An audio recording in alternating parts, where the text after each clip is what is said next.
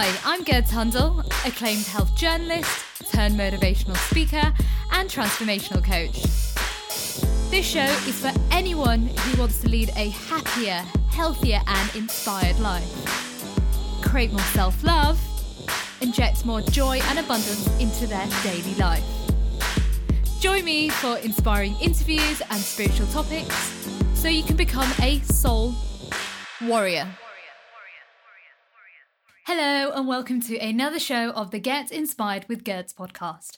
I'm your host, and today I have a special guest with me who is guiding people towards inner peace and personal development. David G is an internationally recognised stress management expert, meditation teacher and author who has helped thousands of people around the world to perform at higher levels and make better decisions and experience abundance. He's a presenter on Hay House Radio, and his teachings on stress release and mindfulness are now practiced in many of the top Fortune 500 companies, and he understands what it takes to heal from within.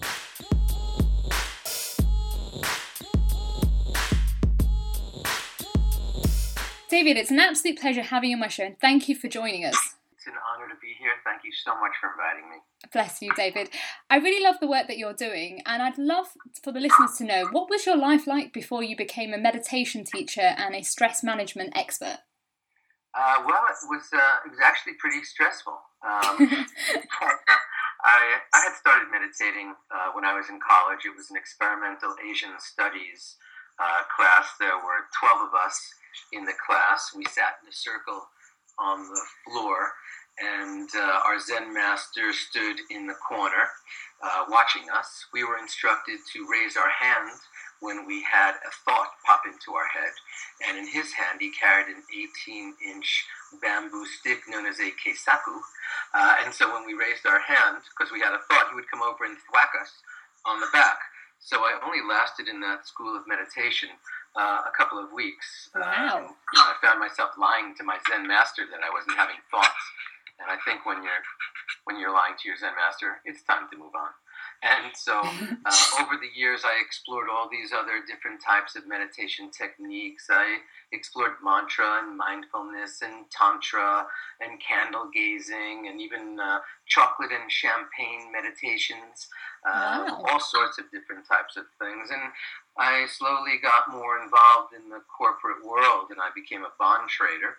And wow. I started doing that for a while, and then I got more deeply into that and became a mergers and acquisitions advisor. And then suddenly at a certain point, I realized that I had traded in my morning meditation routine for an early morning train ride to the World Trade Center, and I traded in my evening meditation routine for a double scotch. And like that, my meditation was gone, and so was balance gone in my life. And in the wake of 9/11, I was walking in Lower Manhattan, actually in an area of Lower Manhattan known as Soho, and I was walking past a row of cardboard boxes that people were living in. And as I walked past this particular box, a hand reached out and grabbed my pant leg, and this face peered up at me and said, "What's going to be on your tombstone?" And that's a fairly reflective question. Considering I was wondering, what am I going to do with my life anyway? I'm not really feeling fulfilled. I'm working just to make money. I don't have any purpose involved in that process. I have some deep, deep sadness from the events of 9/11. And, a whole bunch of things swirled through me. And I went home that night, and I shared this with my wife, and she said, "Oh, you should just quit your job. You should go to this retreat that Deepak Chopra is having in Oxford, England." And I had never heard of Deepak Chopra before. Wow. And so I'm very obedient. I quit my job. I headed off to Oxford. And because it was right after 9/11, instead of there being 1,000 people at this week-long meditation retreat, there were only a handful of us. And that was truly an amazing aspect because I really got some good quality time with Deepak over the course of these days. And I really a real appreciation for Oxford. We spent all those days in those old Harry Potter-like buildings with the sliver windows and, those giant lawnmowers, mowing tens of thousands of acres of lawn. And that was really my first deep introduction into meditating for 1, 2, 3, 4, 5, 6 hours a day. And it was the middle of the summer, I guess the end of the summer. And it was still pretty warm in those buildings. I remember at one point I got up to close one of the windows, even though it was like 90 degrees inside the building. And Deepak said, "Where are you going?" I said, I'm going to close the window. We can hear the mowers, and they're encroaching on my meditation. And he said, "Oh, don't worry about that. There's no difference between those mowers and me whispering in your ear or a baby crying. These are all just sounds or thoughts, so just come back to your mantra." And so over the days, my heart got lighter. My meditation practice grew a little bit. And at the end of that experience, Deepak advised me to go to India. I was still searching for purpose and for meaning, so I headed off to India in search of the guru. I did sort of like my eat, pray, love little adventure without the eating and the love, just a lot of prayer, looking for answers. And after about 6 months, cruising high and low, talking to, roadside rishis and bathing in holy pools and praying every morning and meditating and practicing yoga, it all came to me while I was lying in a hammock in a cashew forest in southern India, in Kerala. I was reading the Bhagavad Gita, chapter 2, verse 48, and the line is, Yogastha Kuru Karmani, which means establish yourself in the present moment and then perform action. And that was like my big aha moment. So I raced back home to New York and started meditating every single day. And I realized, just establish yourself in the present moment and then perform action. And a friend of mine said, you should learn to teach meditation. You do it all day long. And I said, I'm from New York. I don't really care about anyone else's meditation. New Yorkers are self-absorbed. And he said, well, if you really want to learn something, learn to teach it. So why don't you go reconnect with Deepak Chopra? So I went out to visit Deepak Chopra in California, and we hit it off. It was a love connection, and I never left. I became his chief operating officer of his center in time. I was studying every single day and really learning with all these masters on a constant basis, and I got the gift to teach every single day. And so then I became the lead educator, and then I became the dean of Chopra Center University. And that was just like those 10 years were so powerful, so amazing, so, so deep that at a certain point I said, you know what, now I want to travel the world and share these teachings with everyone else throughout the world. So that was it. I started doing a Hay House radio show. Louise Hay invited me to do a radio show on Hay House Radio, and then she invited me to write a book that Hay House published, and I just began my journey traveling the world, teaching meditation and sharing meditation, and now I've shared, with hundreds of thousands of people. I've recorded, almost 1,000 guided meditations. I've written a couple of books. I've worked with the Dutch Special Forces, with the military, with law enforcement, taught in the corporate world. And so here I am now, back teaching again in the corporate world. I know there's so much stress, and, I work with high-pressured individuals. I work with people who are experiencing a lot of stress. And that's actually why I wrote, one of my books, De-Stressifying, to help people really, connect to that. And, Secrets of Meditation, which is being released on March 7th, which is really more of a spiritual journey when we're suddenly realizing that there's so much more to life than what we thought there was. And so that's pretty much brings us to today. Wow, what an amazing journey. And it's just so powerful to hear that you just was like, right, I'm done now with my old life. I'm ready to move on, not really sure where you're heading. And you just trusted the process. Yeah, well, I think at heart, we're all a little bit of a control freak. There's, we crave certainty, we crave control. And, I know that we can really control our outlook, but we can't control the outcome.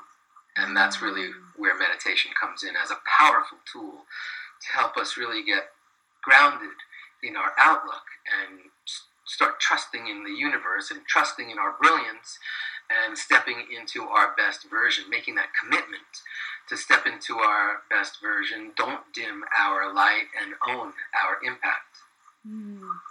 I can relate with a lot of things that you're saying because I actually used to be in the journalism world, and for a short period of time I worked in the corporate world as well, and it took me to collapse on the floor 3 times and to have a cancer scare to realise I need to leave. But like you said, I was trying to control my life, so I was just like, this is the way I want to go, and I wasn't allowing anything else. But it took for those moments for me to realise that I needed to shift. Yeah, I don't know that that's actually helpful to hit bottom, and to suddenly, pain is a powerful motivator. But I think that people can also get that aha moment when they realize, what, my relationship that I have, my core relationship with myself, my belief in what I believe I can do, my relationships with all the people I live with or work with, they can be much better. I can be happier. I don't have to keep pointing fingers at all the things that make me unhappy outside of me. I can actually go deeper inside and connect to that magnificent stillness and silence. And it comes back to that line, chapter 2, verse 48 in the ancient Indian text, the Bhagavad Gita, Yogastha Kuru Karmani. Yogastha means just establish yourself in the presence. Establish yourself in the present moment. Get still. And then perform action. And a lot of times reactive, where we say to someone, you make me so angry. And, the reality is no one can make us do anything. We get to control our response and our reaction to the world around us. And meditation can really help you with that gift. Meditation can give you the confidence, the courage, the stillness, the patience, these powerful virtues.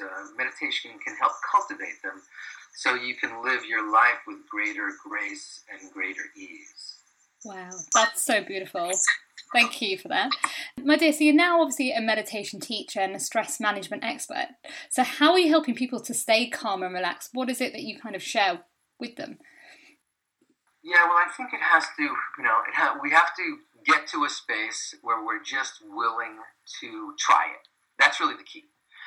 We can try it right now. There's a beautiful technique that I've shared with hundreds of thousands of people around the world. I've shared it with Marines who are not necessarily into some woo-woo spiritual life. I've shared it with a lot of people, very serious people in the corporate world who are just looking to have an edge. I've shared it with high-performance athletes, triathletes and people who are just trying to raise their game to a higher level. And so we can do it right now. And this technique will teach you the power of meditation as it also really connects you to the present moment. So it works like this. Why don't we just think about something that's been bothering us a little bit this week. Maybe it's a conversation that we had. Maybe a person said they were going to do something and they didn't. Maybe something was supposed to unfold, but it didn't. Just some type of irritation. You can get pretty clear on that. And as you feel that crystallize in your mind's eye, close your eyes, and through your nose, take a long, slow, deep breath in, and watch that breath as it moves down into your belly. And when it gets there, hold it, and watch it, and witness it. And then release that breath and watch it move up your chest, out your throat, out of your nostrils. And then hold that breath out and just continue to observe it and watch it and witness it as it dissipates into the ether. Breathe normally and open your eyes. And that was only 16 seconds.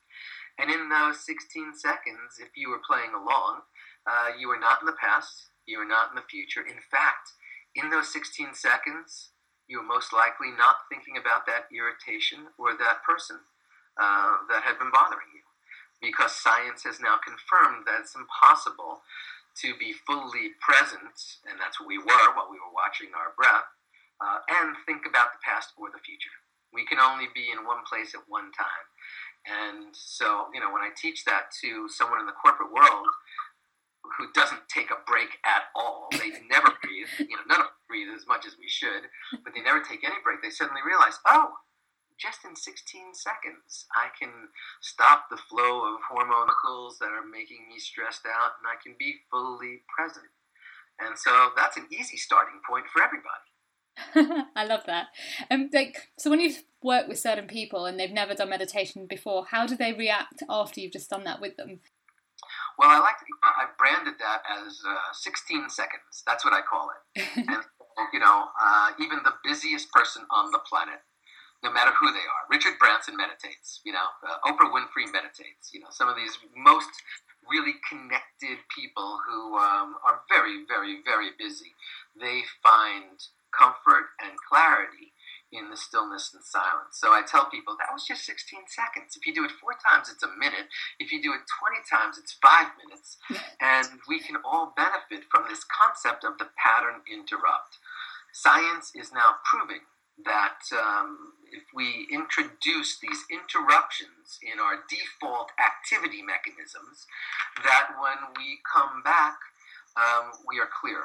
We know what it's like if you're sitting in the movie theater and you're watching a movie and suddenly you're like, oh, who's that actress? Oh, what's her name? Oh, it's eluding me. Oh, I think she played Elizabeth. Oh, and then someone says, hey, you want some popcorn? And you reach over to get some popcorn, and suddenly you look back at the screen and you go, oh, Cate Blanchett, of course. And so by breaking away, when we come back clearer. By breaking away, by introducing any type of interruption. We know what it's like if we're having an intense moment with a colleague or with a family member, and if we just, take a breather, take a walk, go to the loo, pick your item to break the moment. When we come back, there's new energy that comes back with us, and that gives us the strength, the courage. It creates another flow of energy where there can be new possibilities and where there can be a new conversation where we're not stuck. That's why there's recess. That's why there's a break in the action. That's why, we have built into our day, it's so funny, built into our workday, there's supposed to be all these breaks that flow through to give us a few moments to recharge. But most of us, we wake up, we burn through the day, we get home and we pass out. That's it. Would you say that a lot of people who are working in their, the corporate world, whatever job that they're doing, that they're picking up other people's energy, and so when they do get home, they're feeling drained because of that, because they've not, like you said, taken time out to realise that they just need to be calm in themselves? Yes, we are massive energy absorbers, and yet we don't have to be. We have this untapped energy pool resting inside of us. So that's why I say that meditation is not taking a time out. Meditation is a time in. We go in, and that's where we can recharge. And I know there's been so much excitement, through England regarding Brexit, and we've had our own little excitement here in the United States, around our most recent election as well. And if we allow ourselves to get swept up by every single thing outside of us, then we don't have our own lives. When we find ourselves pointing at something and blaming or yelling or being mean-spirited, imagine if we just took that moment to go inside and connect to our heart or connect to our ownness, just to connect to our own calm and ask ourselves, here I am in this sacred, precious, present moment. What am I going to do with it? Not pointing at someone else, blaming them for ruining my life or changing things. And it's easier to point outside. It's easier to feel wronged. But we can always right that by going deep inside. Because inside of us, if we can just quiet the fluctuations of our mind, and we do this effortlessly, just like we did it with 16 seconds. I didn't say to you, now stop thinking about that irritation. I just said, close your eyes and watch your breath. So we didn't have to do anything to connect to that space of stillness and silence. And if we can do that on a consistent basis, we suddenly realize that happiness is an inside job. And we can not take on the burden of absorbing everyone else's energy, we can, sort of like, like a bullfighter, moves to the side and says, okay, and the bull moves past. We can allow that stuff to move past us. Tai Chi is the same way. You allow the energy to move past you rather than absorbing the hit and taking it on. And so, we take on everyone's emotions. We take on everyone's issues. We take on everyone's problems. We take on that mob mentality when people are outraged. We're like, I'm outraged too. Let's all be outraged together. But the solution to our pain and the solution to our outrage and our disappointment and our sadness and our frustration, the solution is that seed of stillness and clarity that comes from within. Because then we can move into the moment with a deeper understanding. We can move in with greater compassion. And when someone says, something or to us or challenges our ego or perhaps says something that disappoints us or hurts us, we don't have to take it, so seriously. The great author Don Miguel Ruiz, he's the author of the Four Agreements. One of those agreements is don't take anything personally, and the reasoning behind that is because, you're in your dream and I'm in my dream. Everyone's in their own dream. So when someone says something to you that hurts your feelings, the reality is, they're in their dream. Their dream has nothing to do with my dream. And if someone says something really mean-spirited at you or demeaning to you, imagine how their self-worth is so low that they find the need to push you down even lower than that. So in those moments, rather than striking back or barking back, we have some compassion and say, oh, you must be in a lot of pain to be so mean to me. Let me give you a hug. It's amazing, as you were saying that, it took me back to a time when I used to work in a pharmacy, David, and I was really young. I was about 17 years old, and I remember always coming back home really tired and drained, and I didn't understand why. And I hadn't realised that because there was everybody who was coming to the pharmacy was obviously had a cough or a cold, or they were looking for some sort of medication, that I ended up picking up that energy, and I didn't realise how I needed to release it. So what happened for those few years was that I kind of almost burdened those energies in myself, which ended up causing me having anemia or feeling fatigue for several years. And it's so true what you said, that with meditation, what I found over the years is that when I meditated, I wouldn't react to anything, and I would be clear and I'd be happy, and it didn't matter what whoever's energy it was, it didn't affect me anymore because meditation kept me calm throughout the day. Right. We know that feeling. We know when we're feeling really full. We're not venting. We're not pointing fingers. We're not blaming. We're feeling great. We just want to shout it from the rooftops. So we know what that's like. We've all been there before. We just have to remind ourselves when we find ourselves in some of those lower moments that, wait, this doesn't have to be me. I know that when I'm full and when my heart is full and when I'm feeling really good and connected to the universe and to life in general, when I realize that the universe is in me, that I am not a speck in the universe, that's when everything shifts. Absolutely. Can you tell us about your new book, The Secrets of Meditation? Yeah, well, I found, I've explored so many different techniques, and I've explored so many different, it's so interesting. I've explored so many different schools and philosophies over the years, hundreds of them. And I've practiced many of them, sometimes for a few weeks and sometimes for a few years. And I found that, each school of meditation has its own rules or its own dogma. And I wanted to share a book that explored them all so that people could make their own choice. Because I believe that if everyone could find the technique that really resonates with them, everyone would meditate. But I've bumped into more people who are crisis meditators, and they don't really meditate. They only meditate when there's a crisis. And they have a lot of crises because of that. So I wanted to really put a book out there that explored every single different type of meditation that I thought people could take advantage of, whether that's whether that's mindful eating, whether that's aromatherapy meditations, whether that's chocolate tasting, or receiving a massage, or using a mantra, or doing mindfulness and following your breath. And I don't have an agenda. I don't really care about which school someone adapts to. I think it's, we all get to choose. I just want people to connect to meditation in whatever the way is that makes them feel really comfortable. And so that's really why I put that out. It's got the 5 myths of meditation.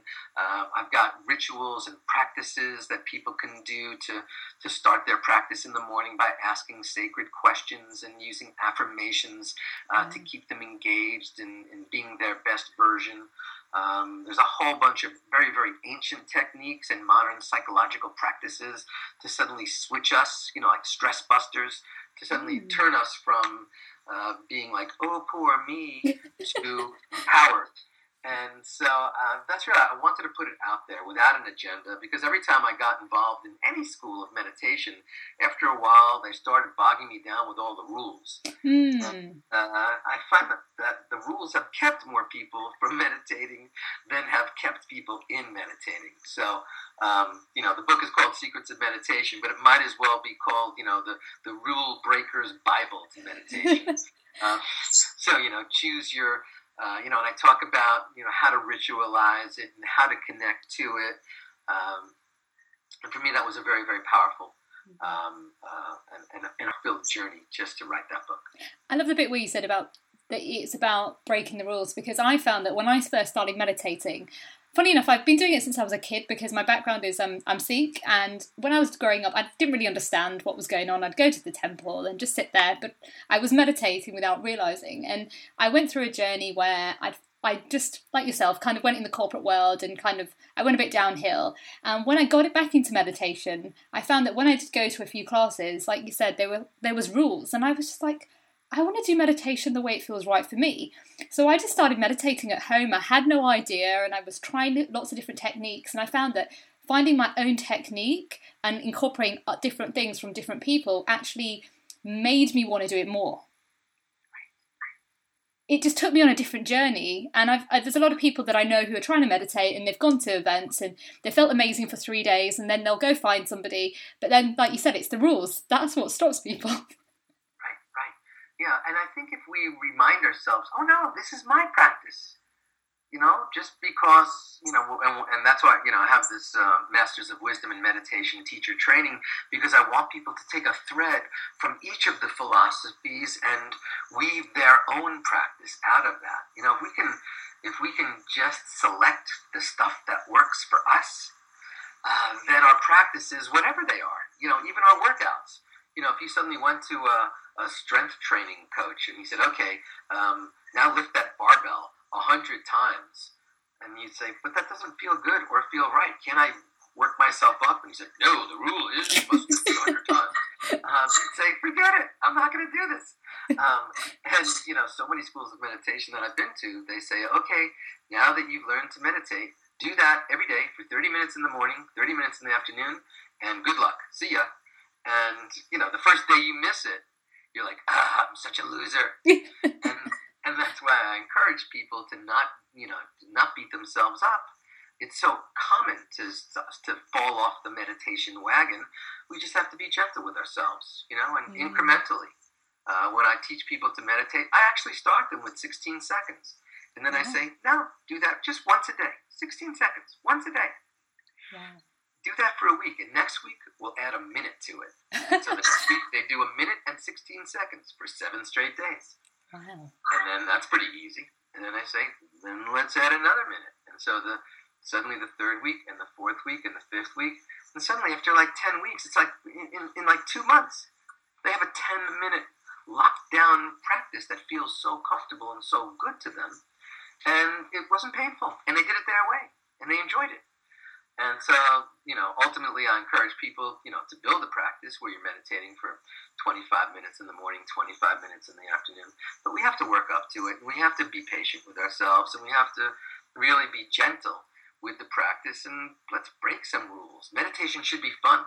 It's so interesting on Facebook. Every once in a while, I'll put a post up and I'll say, "Make meditation fun again." And there'll be someone who comments, "Meditation's not supposed to be fun. It's very serious." And I'm like, who wants to do that? It's a chore at that point, and I don't want to, instruct people on doing a chore.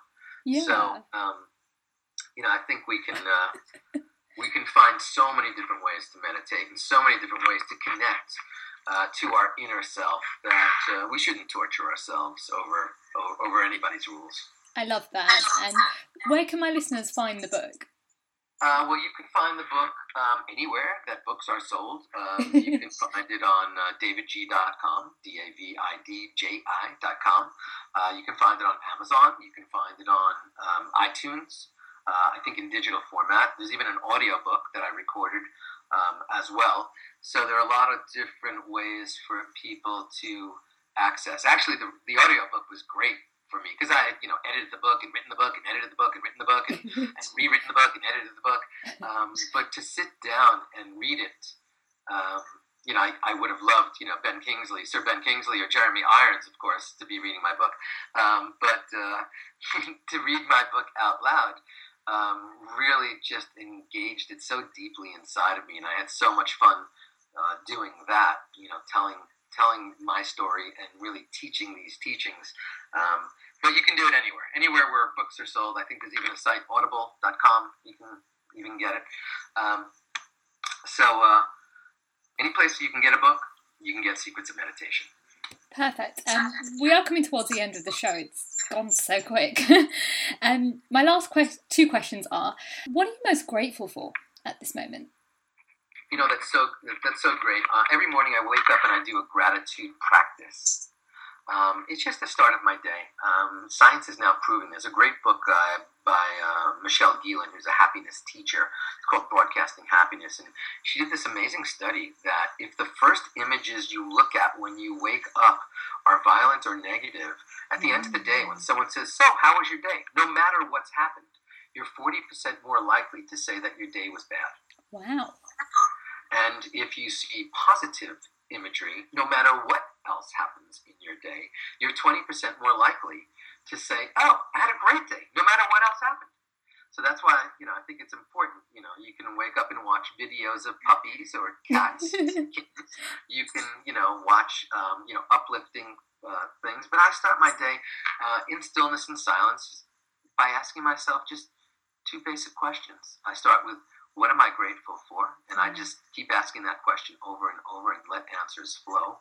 And after a couple of minutes, I ask, who am I grateful for? And I just keep asking that question and let answers flow. And then I do some other heart-opening practices, and then I go into meditation. But right now, I'm so grateful that I was just in the island of Hawaii teaching at a festival. And there were 3,000 people that I'd never met before. It's not really my venue, and I've never been there before, the Wanderlust Festival. And I just came back yesterday, and I'm still basking in that glow of such deep gratitude that people who didn't even know who I was, by the hundreds, were willing to show up for all of my classes and all of my sessions and all of my meditations. And so that made me feel really excited, and so I'm really grateful that people trusted in their hearts, and that they trusted in the universe to connect to this body of knowledge and to embrace it, which is timeless. I didn't invent it. I'm just a courier of it. But sometimes in a humorous way, sometimes in a storytelling way, and always in a practical application. So I'm really grateful that those few thousand people really connected, and that I was able to be a conduit of love and a conduit of timeless wisdom to those people. Oh, I really love that. That's so nice. My last question is, what are your 5 top tips for someone who's new to meditation and they don't really know where to start? Where would you start? Well, again, we have to remember that meditation is essentially taking a pattern interrupt.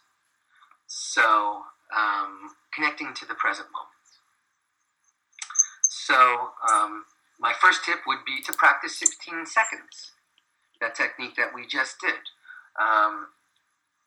You can do that while you're sitting in traffic. You can do that while you're waiting on a line. You can do it while you're sitting at a meeting.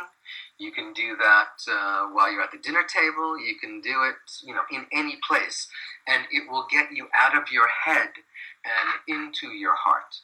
And so that's probably tip number one. Tip number two would be, there's a great technique that I would suggest. It's also a meditation technique. Don't do this while you're driving because you must close your eyes to do it. But if you slowly breathe in, we can do it right now. If you slowly breathe in and allow your inhale breath to flow into your exhale breath, and then allow that to flow into your inhale, and just seamlessly allow the in and the out and the in and the out to flow into each other, and do that silently. The only way you could truly do it silently without it making any noise in your nostrils is to do it so slow. And I call this quiet, continuous breathing. I love that. And if we then close our eyes, tip number 3, and now paint a ribbon of breath in the shape of an infinity sign laying on its side. Watch that breath move through the infinity sign as you inhale and exhale, and stay in that space. And that's also a great technique to use if you can't fall asleep at night. Wow. Another technique that I would use is to definitely put on headphones and blast The Clash full volume, and feel free to pick any of their amazing. Clash is my favorite group. Put on The Clash and just bust it out. Typically, I like blasting like Police and Thieves or something, along those lines. But you can pick your tune on that. But enjoy, if you don't like The Clash, or if you never heard of The Clash, come on, get on with it. But pick your music and jump around, dance. Songs are typically 3 to 5 minutes. Elvis Costello's are like 2 minutes. But if you are willing to just plug in and just jump around, that's a great pattern interrupt, because it'll, totally raise your heartbeat, pull you out of whatever you were doing, shift your energy, ideally, really uplift you. Even Adele, crank Adele. I don't know if people in England are sick of Adele, but I'm so in love with Adele, I can't stand it. And she's one of those one-named people. I'm David G, she's Adele, so I love one-named people. But anyway, you just blast that music, and after 5 minutes, just sit back down and re-engage. That's tip number 4. And tip number 5 is to ask yourself this question. What would my best version do right now? What would the best version of me do? My best version never has to be right. My best version never needs to teach a lesson. My best version never feels less than. My best version always leads with love, is compassionate, soars in every moment, is brilliant, has spontaneous right speech, spontaneous right thought, spontaneous right action. What would my best version do right now? And just listen to the answer and step into your power. Wow. I love those 5 top tips. Thank you for sharing those. Oh, my pleasure. And where can my listeners find you? Well, you can follow me on Facebook. It's David G.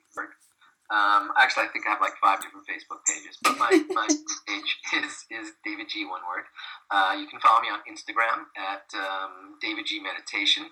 You can visit me at davidg.com, and there are over 150 free guided meditations. Some are as short as 5 minutes, many as long as a half hour. So depending on what you're trying to do, and they all have a different theme to them.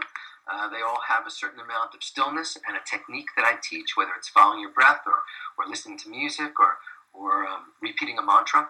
And so, whatever makes you feel good in that moment.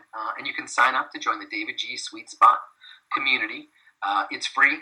And every week I send you a meditation and a video and a lesson of timeless wisdom. and you can always unsubscribe, and I'll never share your data with anyone. And otherwise, I'll be traveling around, and I'll be coming to London on April 1st and 2nd at the Toynbee Studio. And I'm trying to hook up with a venue the Friday night before that, which I think is March 31st. And so you can follow all of that.